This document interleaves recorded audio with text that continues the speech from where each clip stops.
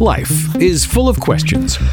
It's full of twists, turns, and complex issues to try to figure out. You need answers.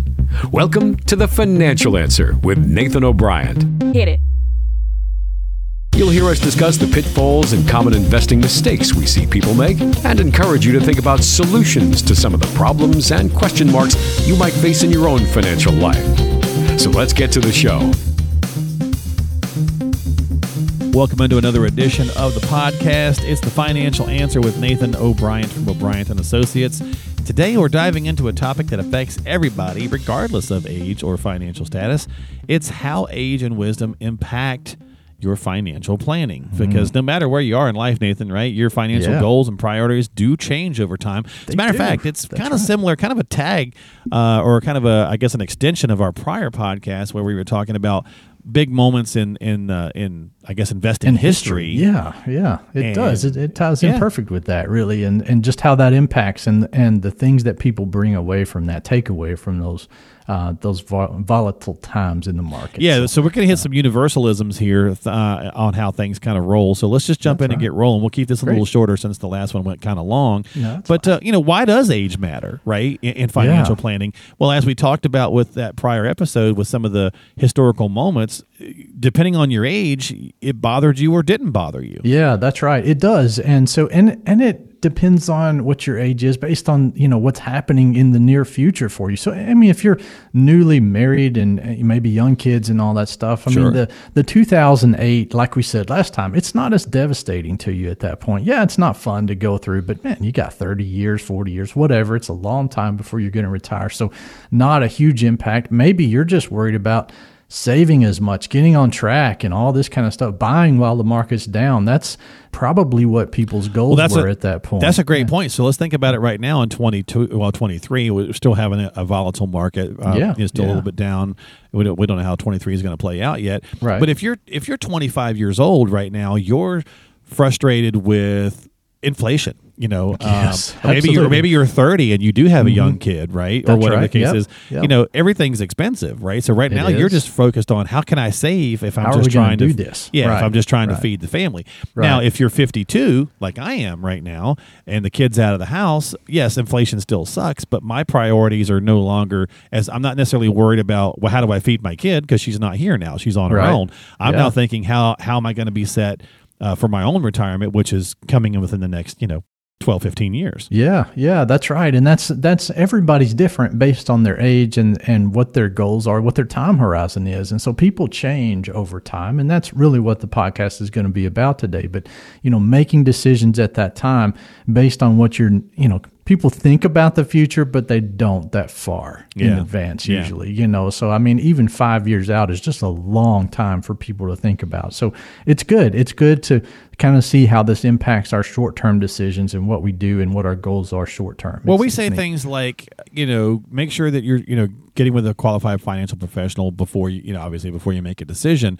What's a good time? What's a good age to really, I think for most people after 50, we start to seriously think about retirement. Yeah. And that's too late a lot of times. Is it? Okay. So it is. Yeah. I mean, because if you, maybe not too late for the retirement plan. Okay. I'd like it to be earlier than that for people. It makes it much easier. Now that's so interesting because I'll hear other advisors say, hey, make sure 55, start getting serious. And I'm thinking, I mean that's good, but man, how much easier? This, Mark. I mean, how much easier would it have been if you did it at 40 or 35? Oh yeah, I'm playing devil's advocate here. That's right. I mean, that's just it. That's how it works. And so, I have young married couples sometimes come in or even single people come in and they'll say, they'll be 25 to 30 years old and they great job. They're saving, doing all this stuff. And they're like, I need to make sure I'm going to be on track over the next 30 or 40 years. I'm like, oh my goodness, you're so wise for your age. It's just not what we see usually. Yeah.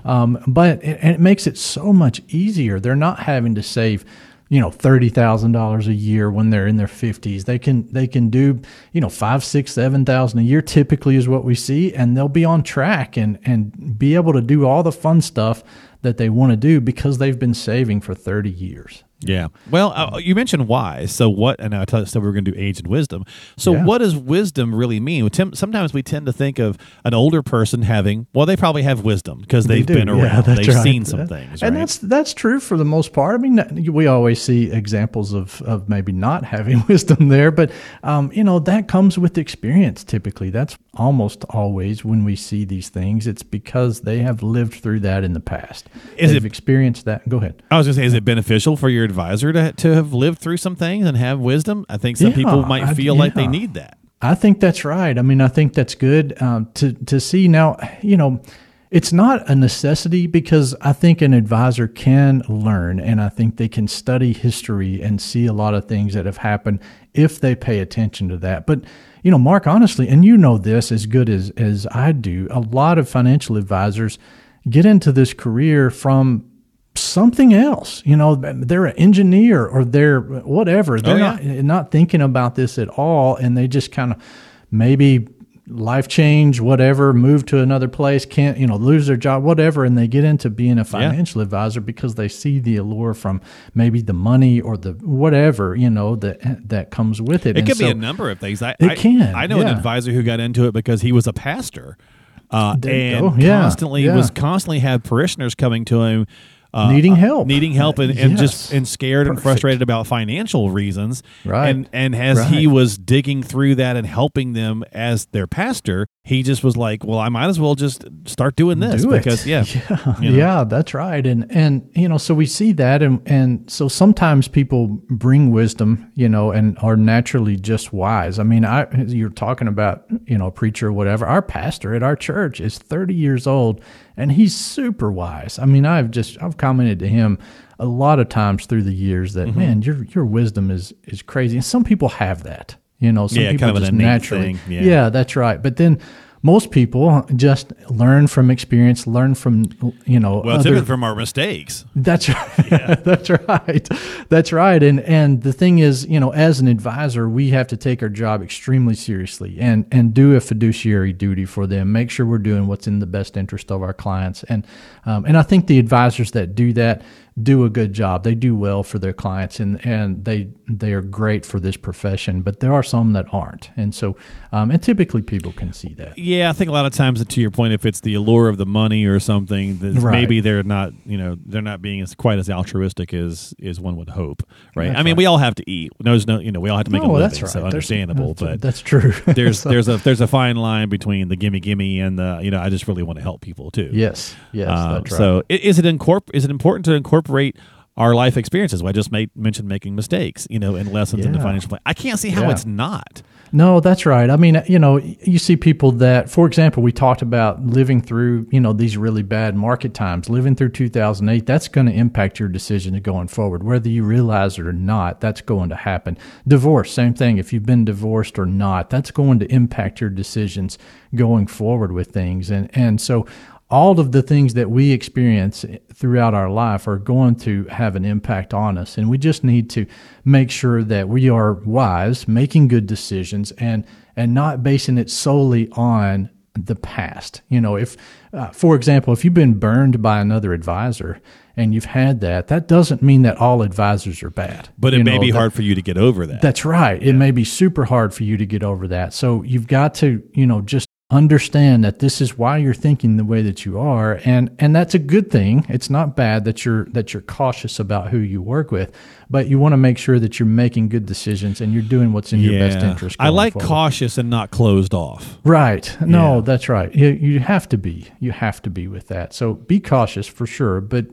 not, be open also to learning and understanding and being wise yourself about making the best decisions. Yeah, good point. Things. Well, speaking of open to learning, some other ways we can look at this is the technology. Technology changes over even the last 10 years, right? And how it's used in what you do, right? In meetings or behind the scenes. The pandemic. Initially, talking to advisors all across the country, man, people are they're really hesitant to do a Zoom call about their finance, right? Because they're afraid someone's going to, snatch their numbers out of off the internet, right? No, that's funny. I just literally had a Zoom call or tried to have a Zoom call with a client yesterday, and we've done one in the past, and they're on up there in age, and they aren't the best with technology. And so we tried to get on the call for about 30 minutes yesterday, and I was trying to walk them through everything, and we just couldn't get it to work. It just wasn't working out. And I didn't get frustrated with them, but just in my mind, I was like, this is so easy and so easy to do. But that's not what they grew up with. But that was not their experience. They haven't experienced that. And so, today I was like, I'm going to reach out to them again and say, let's do a FaceTime call or something like that, which is super easy to do with your cell phone, So do that and try to get this thing set up for them and help them to be able to do, because it is so beneficial and so helpful. Yeah. If they can do it, And that's a great point. Yeah, so we have to be understanding, I think, of that. People are all people are going to be like that with me one day. And so be like, why don't you understand this? Right. And it's because we didn't grow up with it. Yeah. How come you don't know how to use this crazy new thing, called the Zwarble or whatever? Yeah, You're whatever. like, what the heck's a Zwarble? Yeah, that's right. I know. It's with texting and so on and so forth. How many times we, through the years we said, hey, probably 5 years ago, it was like, hey, if you're not sure how to text, ask your grandkids. Right. That's right. That kind of thing. That's and now right. everybody can do it. So Yes, that's right. another little piece where age and wisdom start to change. And we'll do one more here and then we'll wrap it up. And that's maybe cultural differences, because we're certainly experiencing a major societal upheavals, Absolutely. I think, right now, with cultural differences and belief systems and whatever the case might be. Yeah. And that can impact things. Even something like these ESG investing, right? So some of that stuff. Right, and we see all this stuff all the time. And it's always something new and flashy that's out there. It seems like that's catching people's attention when it comes to the investing world. And so, it was Bitcoin for a while. It was Iraqi dinars for a long time, and gold, and all these things. And so, a lot of this stuff, what we see over time, is just kind of catching people's attention, I think, and it's a new way to me, it seems like it's a new way for investment companies to just have something else that you can buy. To me, this stuff is important. I'm not saying it's not, but it doesn't really fit into the decisions about investing and diversifying and all those things. And so, unfortunately, we see stuff like that, Nathan, being politically motivated or socially motivated, and it winds up not really being about the best financial decision. That's right. No, that's true. And that's not a wise way to look at that, unfortunately. That's right. There's nothing wrong with making social changes. There's nothing wrong with making not at all. Natural world changes or right. like ESG, right? Trying to preserve the nature. That's all well and good, but when you kind of, for lack of a better term, pervert that for a political or a social agenda versus just for a platform, that's what it comes down to. Right? Yeah. Then you wind up putting people at risk for losing their retirement savings. That's not exactly smart right. either. That's what it comes down to, is that people just don't think about that. That's going to be, potentially a big decline in the future. It's a sector of the market, or it's different sectors of the market, but it's not truly diversified like that. So again, it comes down to just experiences that you've had over time and paying attention to those and learning from those. That's wisdom. That's where we get wisdom. And so we all hopefully can retain that stuff and learn from that stuff over time. It's just, some of us have trouble with different areas of it. I'm great with the market aspect, but I'm terrible with other things. And so, on strengths and weaknesses. Yes, that's, everybody has that. And so it just comes down to paying attention to those things. And if you're not good at it, realize that and use someone that is. Yeah, you think about the same thing with Bitcoin, right? You could put that in the technology grouping, but you could also put that in the grouping of it's just something that we didn't fully understand, and people were trying to use it to become, to do great, and then for the past I don't know, a year and a half, it's just gotten its butt kicked, right? That's right. The volatility is crazy in that, and so it can be good, and it may be used forever going forward. Maybe not Bitcoin, but the blockchain technology. But if you're for 65 and you are risking too much at it, that's not a smart move. That's right. So that's exactly right. So again, at the end of the day, age and wisdom, they've got to play a factor, and also working with a professional who can help you kind of balance your age and your wisdom and their age and wisdom, and kind of just putting all these things together. Are they impactful into your financial strategy? Absolutely. Should it it be considered? Absolutely. And should it be part of the conversation? Because especially the age, what age you are is going to greatly affect how you feel about certain things and the level at which you're willing to kind of expose yourself to it. So that's right. As always, if you got questions, need some help, reach out to Nathan. Hit that subscribe button for us as well if you're enjoying the podcast. We do these a couple of times a month. You can, let other folks know to check it out. You can, kind of share it with them. Find it very easily on Apple, Google, or Spotify. Just type in The Financial Answer or stop by Nathan's website, find it that way, and then you can also just kind of click it from your phone once you go to the website, which is thefinancialanswer.com.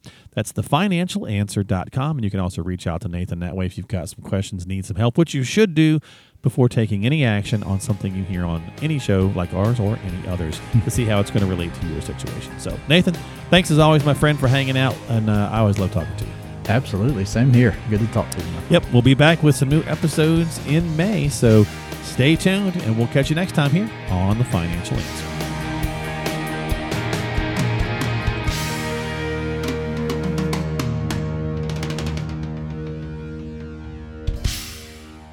O'Brien & Associates is a registered advisory firm in Tennessee. This show is intended for information and educational purposes only. Consult with a qualified advisor before taking any action.